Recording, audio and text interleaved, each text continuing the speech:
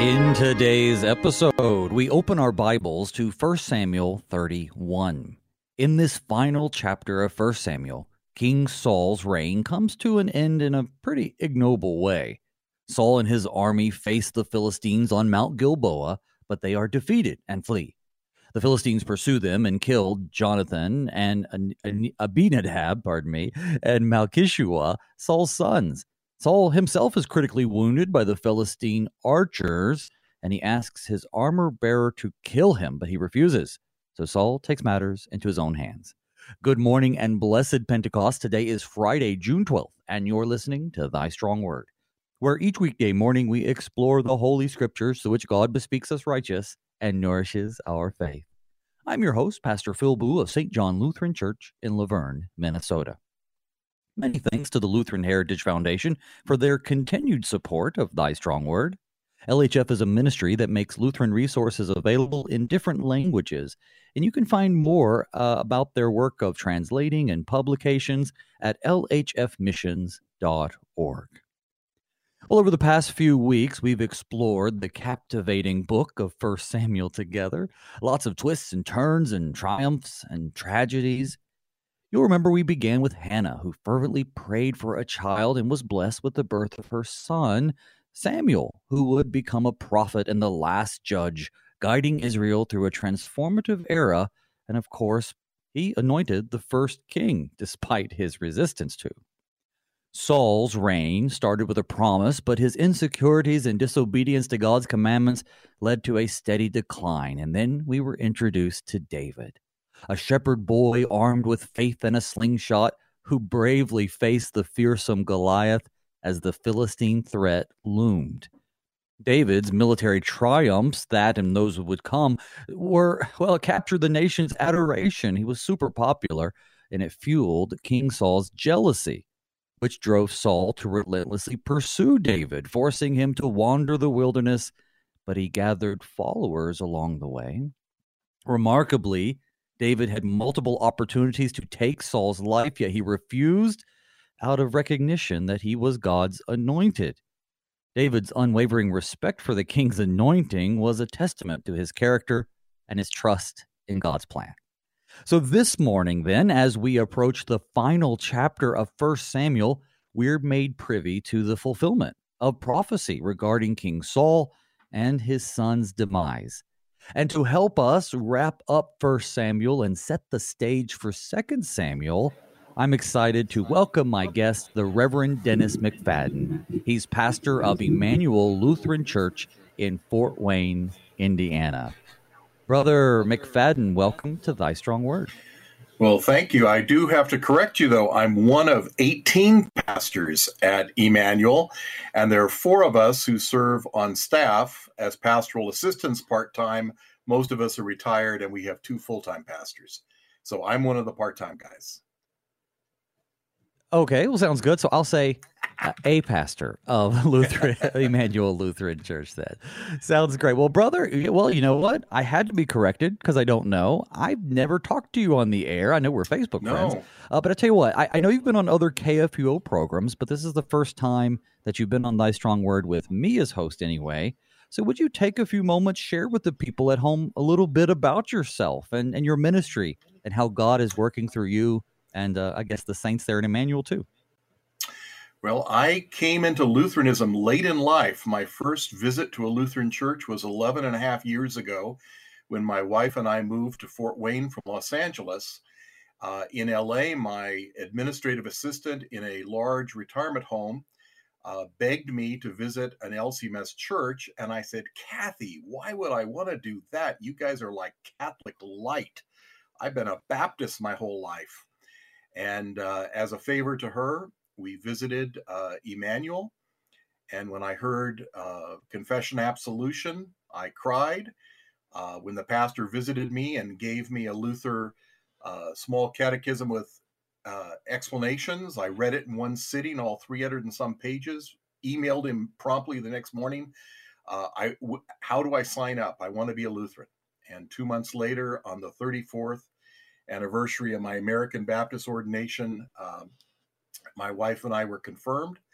2 years later, After an hour and a half in St. Louis meeting with the Colloquy Committee, I was confirmed as a member of the ministerium, and I've been a LCMS pastor since then, 2014, and have done full-time vacancy, and the last several years have been a 20-hour-a-week part-time pastor at Emmanuel, where I do a lot of Bible teaching, shut-in visitation, hospital visits, and Sunday morning Bible classes. So that's this Sunday. This weekend I'll be preaching 3 times while the senior pastor and associate are away. So I do a little bit of utility ball playing. Well, that sounds great. I'm sure they're blessed to have you there. Your story is similar to mine. You know, I grew up Baptist for the most part and came to Lutheranism late in life, had a lot of the same apprehensions that you did. But what a blessing the Lutheran confessions are. Absolutely. And for those of you who have been, well, I was going to say, for those of you who have been lifelong Lutherans, you know, it's easy to take for granted the clarity of the gospel that comes in the Lutheran tradition, but you really shouldn't. You really shouldn't. Absolutely. And this week I'll be teaching. We're doing a summer Bible class. The 2 full-time pastors and I are team teaching a class on the small catechism, and then I'll be doing a class all fall on the large catechism. I love our confessions. Absolutely. And so I tell you what, you know what? Let's finish up 1 Samuel today. But before we do, would you start us off with a word of prayer, please? Almighty and most merciful God, you sent your Son, Jesus Christ, to seek and to save the lost. Graciously open our ears and our hearts to hear his call, to follow him by faith, that we may feast with him forever in his kingdom, through the same Jesus Christ, our Lord, who lives and reigns with you in the Holy Spirit, one God, now and forever. Amen. Amen. Well, I've already pretty much recapped, I tried to in very broad brush strokes. You gave the whole chapter. What else is there to talk about? Well, I covered the chapter, I covered the whole book, you know, but it's nice to dig in too. I like to, you know, I guess what the old school way of preaching is, right? You tell them what you're going to tell them, and then you tell them, and then you tell them what you told them. And so That's what we're going to do a little bit today. However, I didn't go into much detail. Would you like to share a little bit about where exactly we are, though, with, I guess, you know, David and Ziklag and the spoil? Maybe just catch people up if they missed Friday's episode. Well, we're at an exciting point. We're probably in March, April of 1009, and our narrative broke off at the end of 28, and then broke off again at the end of 29. And in a sense, we're gonna catch what David is doing at the same time Saul is failing miserably. David is succeeding, and in that sense, we've got, as we've had all the way through 1 Samuel, a series of contrasts really between those who put their faith in God and those who turn away from faith in God. And Saul is the poster boy of human efforts run amok, resulting in failure. And David is the one who, despite his very human, sinful nature, keeps coming back to trust in God and keeps coming back with repentance.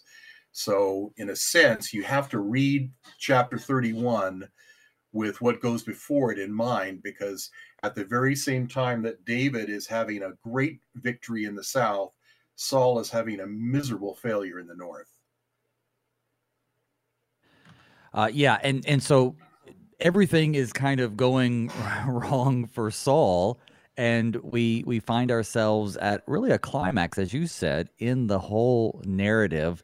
And of course, we had to find a place to stop, and so we stopped on Friday.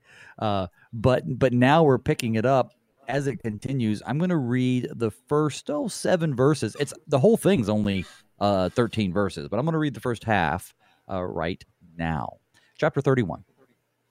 Now the Philistines were fighting against Israel, and the men of Israel fled before the Philistines and fell slain on Mount Gilboa. And the Philistines overtook Saul and his sons, and the Philistines struck down Jonathan and Abinadab and Malchishua, the sons of Saul.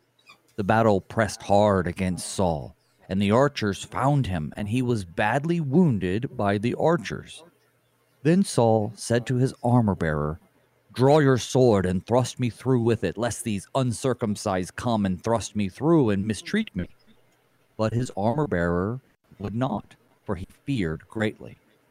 Therefore Saul took his own sword and fell upon it. And when his armor-bearer saw that Saul was dead, he also fell upon his sword and died with him. Thus Saul died, and his 3 sons, and his armor-bearer, and all his men on the same day together. And when the men of Israel who were on the other side of the valley and those beyond the Jordan saw that the men of Israel had fled, and that Saul and his sons were dead, they abandoned their cities and fled. And the Philistines came and lived in them. So there is a lot of information kind of being packed into these 7 verses. Just, I guess, starting at the top, where else? The Philistines are overtaking Saul and his sons. Saul and his sons are on the battlefield, including Jonathan. And what happens, their demise is in fulfillment of a prophecy, is it not? It absolutely is. Now, again, a little bit of background. Step 1, the Philistines decide they're going to fight Israel and insist David go along. Then step 2, in getting ready for it, they assemble and they decide to exclude David because of his connection to Israel. Then step 3, David heads south to Ziklag, where the Philistines go north to the Jezreel Valley. Step 4, the Philistines set up their camp in Shunem on the northern side of the Jezreel Valley. And as a little bit of background for those who haven't been there, the Jezreel Valley separates the Carmel Range in the south from the area where Nazareth is, just north of that. And so sometimes referred to as the Jezreel Valley or the Valley of Armageddon. It's that valley that runs between Megiddo and the Mount Carmel Range on the south and Nazareth on the north. And so they're going to locate, the Philistines are going to locate themselves just below the hill of Moreh in the Jezreel Valley. And that's where they set up their camp. And Saul, realizing how strong they are, does an end-around run to the other side, to the north side of the hill of Moreh, to meet with a medium of Endor, and receives a prophecy that all is going to go badly for him in the battle. And so I think that's what you're referring to there. Right, absolutely. And we see that the demise of Saul's line even is being accomplished here. Not everybody, but we see them falling at the hands of the Philistines. One of the things that I find interesting about this is as we look at verse 3, the battle pressed hard against Saul, and the archers found him, and he was, the English says, badly wounded by the archers. Maybe even fatally wounded is a better way to say it. For instance, he would have died from this particular attack, but Saul, he would have died if he would have just, I guess, waited, so to speak. But he gives us a reason why he wants his armor bearer to kill him, and that is because of these uncircumcised, right? The people who he doesn't want his body to be. Well, I guess he just doesn't want to. I don't know. What does he not? What does he want? Because I was thinking he doesn't want his body to be, molested by the other people. He doesn't. Two things. He doesn't want to be tortured, and he doesn't want to be ceremonially humiliated by his armor being stripped and his body being treated disrespectfully. So you've got the after-death disrespect and the before-death fear of torture in play here. And again, the reminder is, Samuel tells us David is smiting Amalekites, and the Philistines are smiting Saul. And as a result of that, the Amalekites are going to run away. And as a result of that, the Israelites are going to run away. And in the midst of that, Saul, fatally wounded, realizes, oh my goodness, what in the world am I going to do? and decides that he would like to have his armor bearer run him through, so that he not be left alive to be toyed with by his enemies. And that makes sense. Certainly the torture and everything else. Of course, that doesn't prevent any post-death, messing with him or and that's exactly what they did do. Yeah. Well, they did. But and we learn later that an Amalekite takes credit for taking Saul's life. That's in the very next chapter. Mm-hmm. But right here, he's saying, "Draw your sword and thrust me through," regardless of the fact that the armor bearer doesn't want to do this out of fear. It doesn't give us why he feared greatly. Did he fear because he doesn't want to be the one to take the life of the king? Is he because even David will chastise later this Amalekite by saying, how dare you put your hand out to destroy Yahweh's anointed? So perhaps his fear is of God, but also this wouldn't necessarily be lawful before God. Saul, again, he's going to die from his wounds, but this sort of valiant, like, I'm going to take my own life, or I'm going to cause or help someone or have someone help me take my own life. Not that Saul exactly is a good example of following God's will, but this is yet another time where he's really disobeying God's will for life. He is, and I think a little hint there's an ambiguity in the text, and as to whose sword this is. If indeed it's Saul's sword, that's one thing, but if it happens to be the armor bearer's sword, as some commentators think, then to be the one to put to death the king with your own sword would look even worse for the guy. I tend to think, when you look at how 1 Samuel describes David's horror at the thought of laying a hand against the Lord's anointed several times before, and then what's said in the next chapter, the beginning of 2 Samuel chapter 1, as he, as you say, chastises the Amalekite for laying his hand against the Lord's anointed. I think we're meant to see the armor bearer as kind of an echo of David's own respect for the office of the king and respect for the order that God establishes. And that's how I read it. And I think that's how the author of 1 Samuel wants us to read it, as that showing that not touching the Lord's anointed. Talk to me more, though, about this ambiguity, because the armor bearer says, I'm not going to do it because he's afraid of being the one who basically is responsible, even if he's going to die anyway, for throwing the life of the Lord's anointed. It says he feared greatly, but then says Saul took, and the way the English translate it, his own sword and fell upon it. Yeah. I assume that's where the ambiguity is. Is it? Yes, is because it his own sword? Yeah, in verse 4, Saul asks him to draw his sword and pierce him through, lest the uncircumcised come and get him. And when he refuses, then Saul takes his own sword and falls upon it. And it's interesting how Luther's pastor describes some of these deaths, the death of Saul's son and Saul.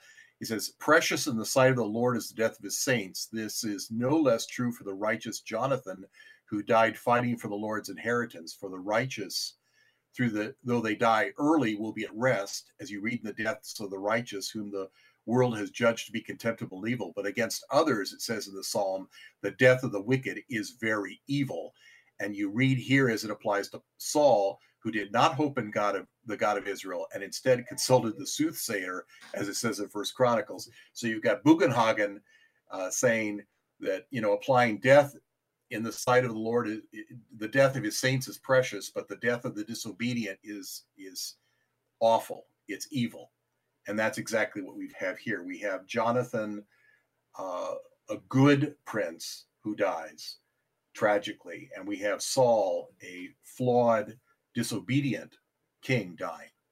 And it's an evil end, not a honorable one. Well, and I guess what I was also thinking of that stood out when you said it was ambiguous is that if Saul is taking the sword of the armor bearer, would the armor bearer have a sword? I would assume he would.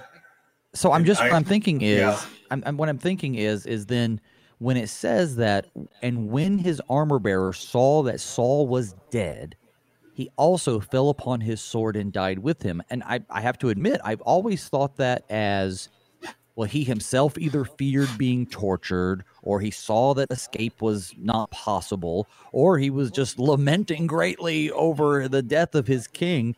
But it sounds to me that it could have very well been he didn't want to be blamed because Saul had Yeah. just used his sword to kill himself. People are going to look at that and say the armor bearer killed Saul, Yeah. and which makes Saul's suicide not only that more egregious, but also, he's basically framing somebody in death. So Yeah. that's why I was surprised by the idea of ambiguity, because I guess I've always understood it as he fell on his own sword. Well, that's how I take it. I take Saul fell on his sword and the armor bearer fell on his sword that Saul had asked him to draw and to kill him, which he refused to do. Sure. But then once Saul is dead, as often is the case with bodyguards, if they have failed to succeed in their mission to protect the life of their charge, they see it as the only honorable way out to end their own life, is how I took it. So we have examples of that very thing even in the book of Acts, right? So Acts 16, the Apostle Paul keeps the Philippian jailer from taking his own life. So that makes sense. Just to read that, 16:27. When the jailer woke and saw that the prison doors were open, he drew his sword and was about to kill himself, supposing that the prisoners had escaped. But Paul cried out with a loud voice, "Don't harm yourself. Everybody's still here." So, Yeah. but we see this idea of people taking their own life out of fear. And the Bible doesn't talk a lot about suicide specifically. It does. There are only six suicides or assisted suicide attempts reported in Scripture. You have Saul's armor bearer, you have Abimelech, you have Ahithophel, you have Zimri, and you have Judas, of course, in the New Testament. So you really only have 6 who either directly or assisted in the suicide in Scripture. And it's interesting that I think we should read anything by the fact that the Scripture does not record any direct words either of approbation or condemnation. It doesn't give us a value judgment in the verses that record the suicides. But I think it's safe to say that in the general biblical view is life is a gift of God because we're made in the image of God, and the unlawful taking of life is a violation of the 10 Commandments. It's an inappropriate thing for anyone to do, even though the Bible seems to understand the circumstances in the sense that it records the pathos of what these people did, and doesn't move beyond that to condemn it, because this condemnation of taking one's own life is so clear in Scripture. Generally, I think. Agreed. And it's very difficult to exercise a proper distinction between law and gospel over the radio to a wider audience.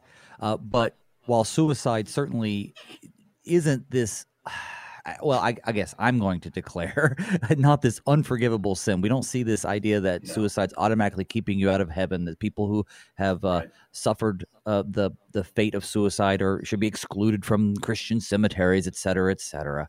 But at the same time, life is just immensely important and precious, and is seen as a gift throughout the Scripture, and is absolutely not the way that God would want. And for those who might be struggling with that, I think it's worth saying that there's help out there, and reach out for help to your pastor and to other resources. But anyway, so he falls on his sword because he's afraid of being tortured. He sees escape as completely impossible. And then it says Saul died. And his 3 sons, his armor bearer, and all his men all died on the same day together. So it reminds me back in not too long ago, chapter 28, we have the Witch of Endor and the personage of Samuel, whether we're going to say that is Samuel or not. We see that this personage of Samuel says, Yahweh will give Israel also with you into the hand of the Philistines, and tomorrow you and your sons shall be with me. Yahweh will give the army of Israel also into the hand of the Philistines. So whether demonic or God making an exception for Samuel or just delivering a message through the person of Samuel, we never did settle on that. Still, it comes true. It comes true. And his sons are now in the place of the dead, is about as much as we can say. Well, 3 of his sons are, and that's one of the problems with that as actual Samuel, because not all of Saul's sons died the next day, and they didn't all go into the realm of the dead.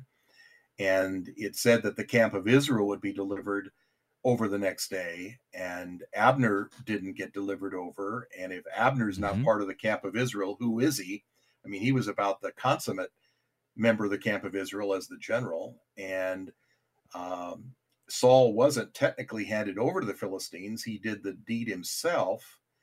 And if it were Samuel, I would have thought he would have first off not only complained about being brought up from the depths of the earth, but condemned Saul for cavorting with mediums and the occult. So, and he doesn't do that. So I'm not, I lean more toward Luther and those who have argued that it wasn't a real appearance of Samuel to Saul, but I stand against most of the modern commentators on that, I guess, because I think most moderns assume that it was a real appearance by Samuel to Saul, and I tend to think it was more of a demonic impersonation that happened, that God allowed to happen because Saul was going against God in the first place, and so God permitted this medium to do her thing and to conjure up something demonic that terrified Saul. And so it's partly accurate, it's largely accurate, but it's got enough, inaccuracy to it to be a little less than a real prophecy in my book, I guess. But I think it's an interesting. It certainly scared the willies out of Saul. Well, and the medium, for that matter. She hollers when it happens. I always suppose that the reason why she screams is because, it's the first time that it's actually happened. Usually she's been faking it. I would agree. But my goodness, it worked. Yeah, exactly. I lean towards the idea that this is demonic too, although I hold open the idea that it might be similar to the Transfiguration or something like that. We do see people who have passed on, but regardless though, you're absolutely right. It's not fulfilled perfectly. You could be really generous and twist it to make it fit, but still we have Saul and his 3 sons, his armor bearer, everybody dies together. And then when the men of Israel who were on the other side of the valley and those beyond the Jordan saw that the nation of Israel had fled, they abandoned their cities. We're going to pick up with that idea as soon as we come back from our break. Folks, don't go anywhere. When we return, Pastor McFadden and I will keep on going through 1 Samuel chapter 31.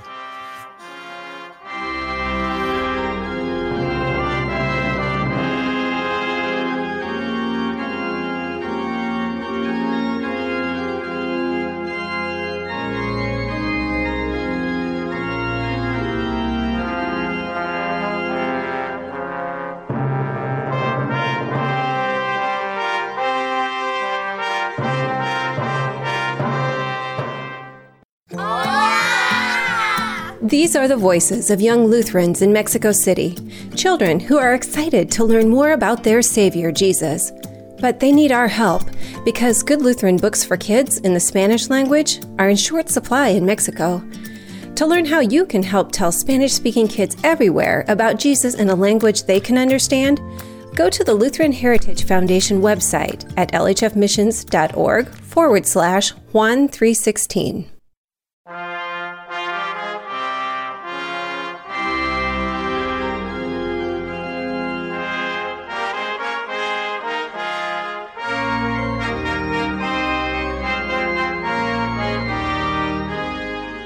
Welcome back to Thy Strong Word. I'm your host, Pastor Phil Booe. With me today is the Reverend Dennis McFadden, one of the helping pastors at Emmanuel Lutheran Church in Fort Wayne, Indiana. We're so glad that you're with us this morning. I do hope that you're enjoying our discussion of God's Word. You can catch the program or invite your friends and family to catch it in St. Louis on AM 850, but it can also be streamed live or on demand at kfuo.org. You can subscribe to the show as a podcast on your favorite podcasting platform, or even better, you can download KFUO's own mobile app for Apple and Android. You can subscribe to the show there, listen to all of KFUO's great content, or at least most of it, I'm pretty sure. You can also listen live through that app. And I also enjoy hearing from you. You can reach out to me at pastorboo@gmail.com. You can also find me on Facebook and say hello. Well, brother, all right, we are back. And so before the break, we were just at the point where the Israelites are hearing that the king is dead. And so they're on the other side of the valley, and they see that the men of Israel had fled, that Saul and his sons were dead. And then it says, and they abandoned their cities and fled. Well, that didn't just happen in a moment. I suppose it's talking about something that happened over time as the Philistines come and take over, and they're living in the cities of the people. Yeah, this is an incredible thing. I'm going to be taking 50 of our people to Bet Shan next winter as part of a 11-day Israel trip, and we're going to go through these very areas of the Jezreel Valley and Ahila Mored, Mount Gilboa. I've been in that area a half dozen times already, but the thing about it that's interesting is the strategic importance of Bet Shan. At the time that we're looking at here, we're going to learn about the temples to the gods on the top of that hill that overlooks the lower area. Later on, after the Philistines were out of the picture, that area becomes one of the 10 cities of the Decapolis. And the reason is it is on the trunk road between Egypt all the way to the Persian Gulf. People would take their trade from Egypt through the valley of Jezreel, where this battle is being fought. They'd go on to Damascus, Aleppo, Babylon, and down the Euphrates River all the way to the Persian Gulf. So this was an incredibly strategic area. And by the Philistines taking it over, it cuts Israel in half. And the irony is, to use our categories, Saul was originally hired to deal with the Philistine problem, and his life ends with a disaster more catastrophic than anything he ever faced before. And his victories against the Philistines early on pale in comparison to the abject catastrophic failure that takes place now, as it just undoes anything good he did in dealing with the Philistines. Wow. And everything, I think they're overcome in this particular battle probably because it is a valley. Their chariots have this, overwhelming tactical advantage. The chariots have the tactical advantage in the valley, which is why the Israelites fled to the hills of Gilboa, because there the chariots couldn't travel. But even there, again, it's another one of these things we see all the way through First and Second Samuel, First and Second Kings, First and Second Chronicles. When God's people abandon him, he delivers them into the hands of their enemies. And one of the standard foils all the way back to the time of the judges for Israel were the Philistines. And it seems like whenever the Israelites abandoned God, he would allow the Philistines to come in and to subject them. Well, so and not only that, long-standing problem. Yeah. And things have kind of been erased, as you said also, Saul's gains, right? The Philistines essentially restores all of these towns back to the way it was, 30, 40 years before that. His loss was more spectacular than any of his gains. Wow. Well, we have what happens next then being also pretty common among those who are engaged in warfare during this season. People are taking trophies, the very thing that Saul was worried about. Let's start with verse 8. I'm going to read through the end of the chapter. The next day, when the Philistines came to strip the slain, they found Saul and his 3 sons fallen on Mount Gilboa. So they cut off his head and stripped off his armor and sent messengers throughout the land of the Philistines to carry the good news to the house of their idols and to the people. They put his armor in the temple of Ashtaroth, and they fastened his body to the wall of Bethshan. But when the inhabitants of Jabesh Gilead heard what the Philistines had done to Saul, all the valiant men arose and went all night and took the body of Saul and the bodies of his sons from the wall of Bethshan, and they came to Jabesh and burned them there. And they took their bones and buried them under the tamarisk tree in Jabesh and fasted 7 days. All right, so two different events being covered here. The first is, the Philistines are coming, and I guess they're looting the bodies, right? Which makes sense. It's hard to make weapons. So they're coming, and they're trying to get as much military equipment they can off the bodies of the Israelites. Absolutely. And in the process of doing it, they come upon the body of Saul. And what better trophy than Saul? It was early in Saul's reign when David took off the head of their champion Goliath, and he was displayed. So now they're returning the favor by taking off the head of Saul, and they're going to pass it around, if you will, to some of their places. I was struck by that word "good news." The Philistines have a gospel. Anytime people think they've beaten God, they are delighted. They just rejoice. And even today, some of the opponents we face treat their demonic message as good news. They proclaim the good news of Saul's death. And it was good news to the Philistines. It was good news to their idols. They passed that good news all over, and they wanted to make a big deal about it. And then they take and they install, just as the captured ark had been installed in the temple of Dagon in 1 Samuel 5. Now the armor of the dead king is put in the temple of the Ashtaroth, the female deity, worship next to Dagon. And archaeology tells us there were two temples on the top of Bethshan, and it's very possible that that's what they did. They put they used those two temples to mock and scorn the living God, and one would have been dedicated to Dagon and the other to the Ashtaroth. And so Saul's head and armor were displayed by the Philistines, and in this famous junction city where anybody going south or anybody going north would come by, and they hoped that they would be able to proclaim their gospel to the world, that they had beaten Israel's God Yahweh, and look at what they've done. And it's a tragic, awful scene. It really is, and when they hang the bodies in Bethshan, they're hanging just their bodies without their heads, because the heads have been taken as trophies. They're probably impaled, actually. Mm-hmm. Go ahead. Is this a pretty common thing that they would have done anyway, or are they thinking even back to Goliath, that David takes their champion and cuts off his head, and David also carries that head around, brings it to Saul at one point? Yeah, I think the fact that David did it was because it would have been a custom in time of warfare back then to mutilate a body and particularly to decapitate it. You usually strip the body of its armor and cut off the head. And so I see that as kind of a triumphalism on their part that they have, and they're just rejoicing. And it isn't just the Israelites they're beating, because there are hints in this chapter that they view this as a battle between their gods and Israel's gods. And they beat Yahweh, and they just can't help but proclaim that good news that they have beaten and humiliated Yahweh by beating and humiliating his king.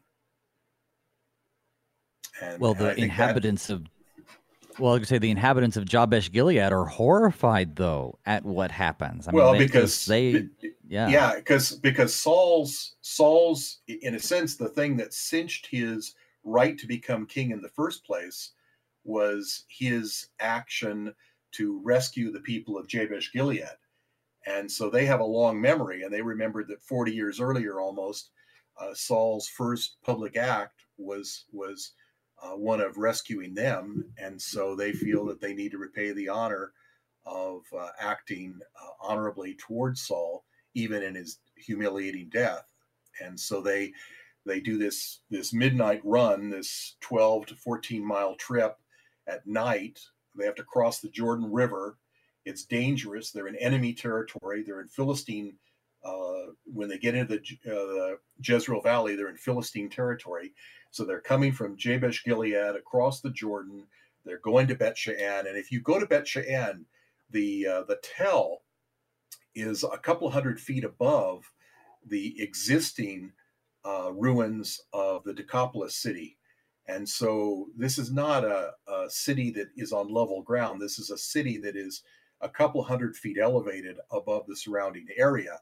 And so they have to mount that hill and get to the top of it to get to the bodies of Saul and his sons in order to retrieve them. I like the way one person referred to it. It said it involves stealth and courage, and that's exactly what we see.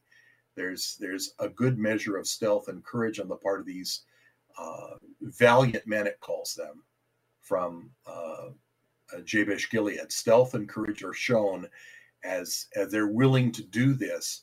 And then the other thing they do that's interesting, we are so accustomed to people doing cremation today that we don't think twice about it. But in biblical times, you would not cremate a body typically of someone you liked. You would do it to humiliate your enemy. And so they're not really cremating Saul's body. They're just burning off the flesh because they want to get the mutilated remains out of the way so that they can take his bones and they can bury them in an honorable way. So they're not really doing a cremation so much as they're trying to prepare his bones for burial and to bury them decently and honorably. Well, and not only that, I suppose, but once they don't look like Saul and his sons anymore, just bones aren't going to communicate the same message. It's going to be more. It's going to be less desirable to steal his bones for any particular reason. Yeah. And that first act of Saul, his public deed, that was an interesting story in and of itself. Back in 1 Samuel 11, folks remember that's the one where it's the Ammonites, right? They go and they go to they take over Jabesh Gilead, and the people of Jabesh are like, okay, just we'll make a treaty, we'll serve you. And that's where they said, well, if you gouge out all your right eyes and bring disgrace to all Israel, then we'll. Right, and then Saul hears about it, and he musters up the forces. That's sort of the promising start that Saul got, that he was going to be this great warrior and defend Israel and be a strong force for God's people. And of course, it kind of goes downhill from there. But they, as you said, they have a long memory. They remember that, and of course, also Saul's own tribe, Benjamin, finds much of its origins in Jabesh. Yeah, absolutely. We learn about that in Judges. Yep. So the courageous actions of these people, that'll actually come up again in 2 Samuel 2. So what they do is going to be remembered. It's always fascinating when we see it setting the stage for future historical events. But I see here where Israel is taking this huge defeat. Things are kind of being set back into time. The Philistines are taking back over. So what do we learn from this in terms of what God is doing amongst his people? Certainly he hasn't left the people. You said, that they feel like they are in a battle against Yahweh and they're spreading their own gospel that we've defeated because they believe in Yahweh. Why wouldn't they? Mm-hmm. So they're saying we've defeated this Yahweh, but Yahweh's not defeated, of course. So what is Yahweh doing? What is God doing with this apparent defeat? If I could take you all the way back to the beginning of your study, we were told in 1 Samuel 2 in Hannah's magnificent prayer, the Lord kills and brings to life. He brings down to Sheol and he raises up. The adversaries of the Lord shall be broken to pieces. Against them he will thunder in heaven. The Lord will judge the ends of the earth. He will give strength to his king and exalt the power of his anointed. And in a sense, that is That's how the book begins. And we're going to learn, as you said, when we get to the next book, that David is willing to honor this respect they showed. And Saul continually shows himself to be a flawed, failed king who does not align with the will of God or the purposes of God. And he ends up in this tragic death at the end that is humiliating, even though the valiant men give him a decent burial. It was a humiliating death and a humiliating catastrophe for the nation of Israel. And yet the Lord still stands as able to break to pieces his adversaries, and he will thunder against them from heaven, and he will, in the final analysis, be the judge to the ends of the earth. But there's that promise. He will give strength to his king and exalt the power of his anointed. And so we see the hint of coming David, who will be a man after God's own heart. And yet David is a flawed king as well. And it gives us, just a bit more hint of the one yet to come, who will be the Hamashiach of God, the anointed of God, who will be the Messiah, and the Son of David, Jesus Christ, who will fulfill all that was promised. And in a sense, it takes us all the way back. The Saul story takes us all the way back to Adam as well. I mean, just like Adam was created to rule and to do great things and was enabled and with good gifts and called to exercise loving rule, and he had everything he needed to be successful, and yet he turned his back on God in disobedience, and Saul does the same thing. And the tragedy of Saul's death is the tragedy of every one of us, that we are born with the guilt of Adam, and we get really practiced at sinning on our own. And that same turning away from God that we see all the way back to the Adam story gets reflected in Saul's story, and finally gets resolved in Jesus' story, as he's the one who, both by his active and passive obedience, pays the price for our sin and redeems us by fulfilling the law, the only one who ever did. Mm-hmm.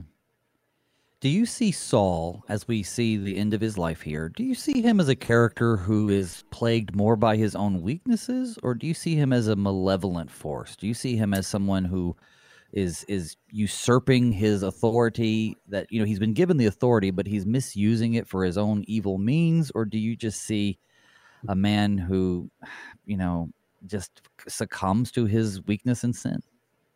Yeah, that is a great question. In the modern era, pretty much the drift of commentaries is to paint Saul in a much more favorable light. And in traditionally, Christian writers thought of him as a foil to David. And whereas Saul's life was a failure, David was a success. Saul could not defeat Israel's enemies, David did. Saul couldn't establish dynasty, David did. And that's the traditional way of looking at him. A lot of modern writers, and a lot of them critics of Scripture, actually have tried to rehabilitate Saul and make him into a much nicer guy. One of the famous writers about this period said that Saul saw the dark side of God in a Job-like way, and tended to blame God for his failure. I see this as more of the story of every man.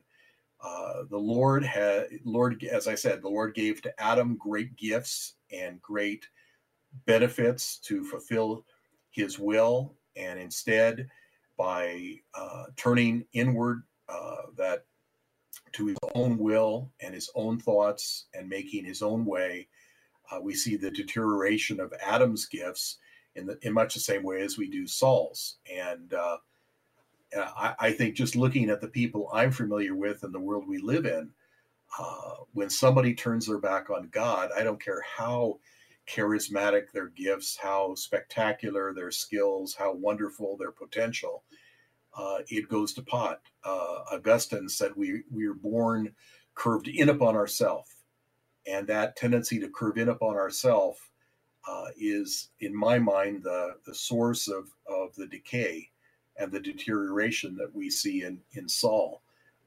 Certainly his melancholy, brooding temperament didn't help him any, but his failure to obey God, I think, set him up for everything else that happened to him, and it just confirmed him on a path. Every bad decision he made kept confirming him in that path, because the gifts of the Spirit were never given to be used to oppose the work of God. And that's exactly what Saul did. He used his God-given gifts against God to do his own thing. And if you want to credit him in a sense with being weak, okay, I'll agree with that, but I'm not going to let him off the hook with just weakness. Right. No, and I think that makes a lot of sense as we look at David, because really David and Saul are both weak, sinful people. They are.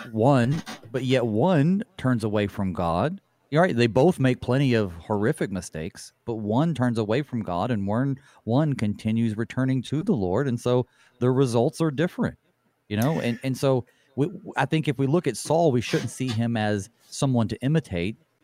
David, we shouldn't see as someone to imitate, except in the sense that we should make sure that we turn to the Lord and confess our sins as David did, even when he was called to account.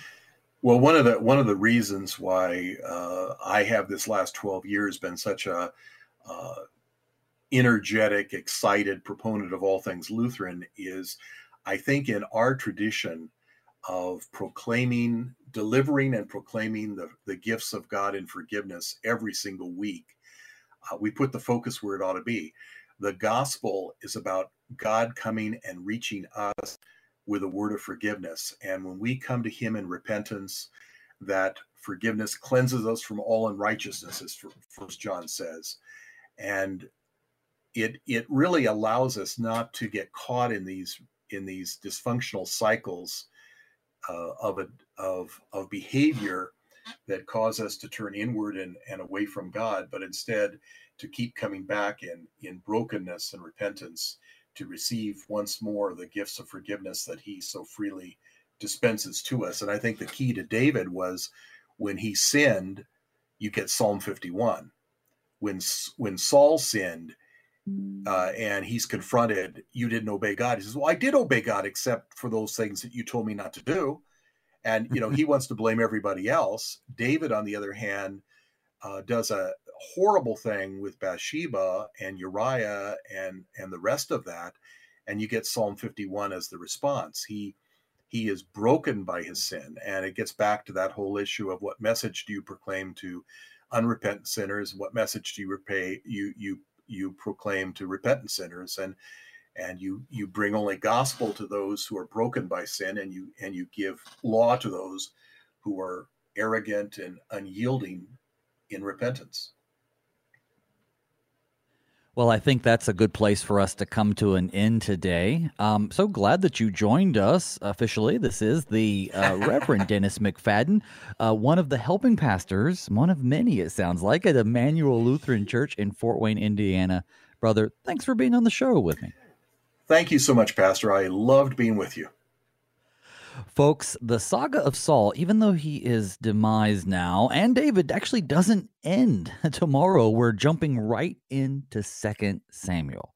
2 Samuel tells how David becomes the king of Israel, but it doesn't happen right away. And he himself faces both success and failure, but he also demonstrates a faithfulness to Yahweh. But more importantly, maybe Yahweh's faithfulness to him and his promise, and David's need for his mercy. Throughout this upcoming book, God's going to reveal David in times of both strength and weakness, but nevertheless a man after God's own heart. So join us tomorrow as we open up chapter 1, through which the Holy Spirit is going to make us witnesses to David's reaction as he hears about the death, not only Saul, but also his close friend Jonathan and Saul's sons. Hear how David mourns for them and actually exercises judgment against an Amalekite who comes to him with an interesting story to tell. He says that he was the one who dealt the final death blow against King Saul, while King Saul is the one who asked him to do it. So, how does that work out for that Amalekite, and how does it all fit into the grander story of Christ our King? Until then, folks, may God's peace and blessings be with us all as we pray, Father, keep us in thy strong word.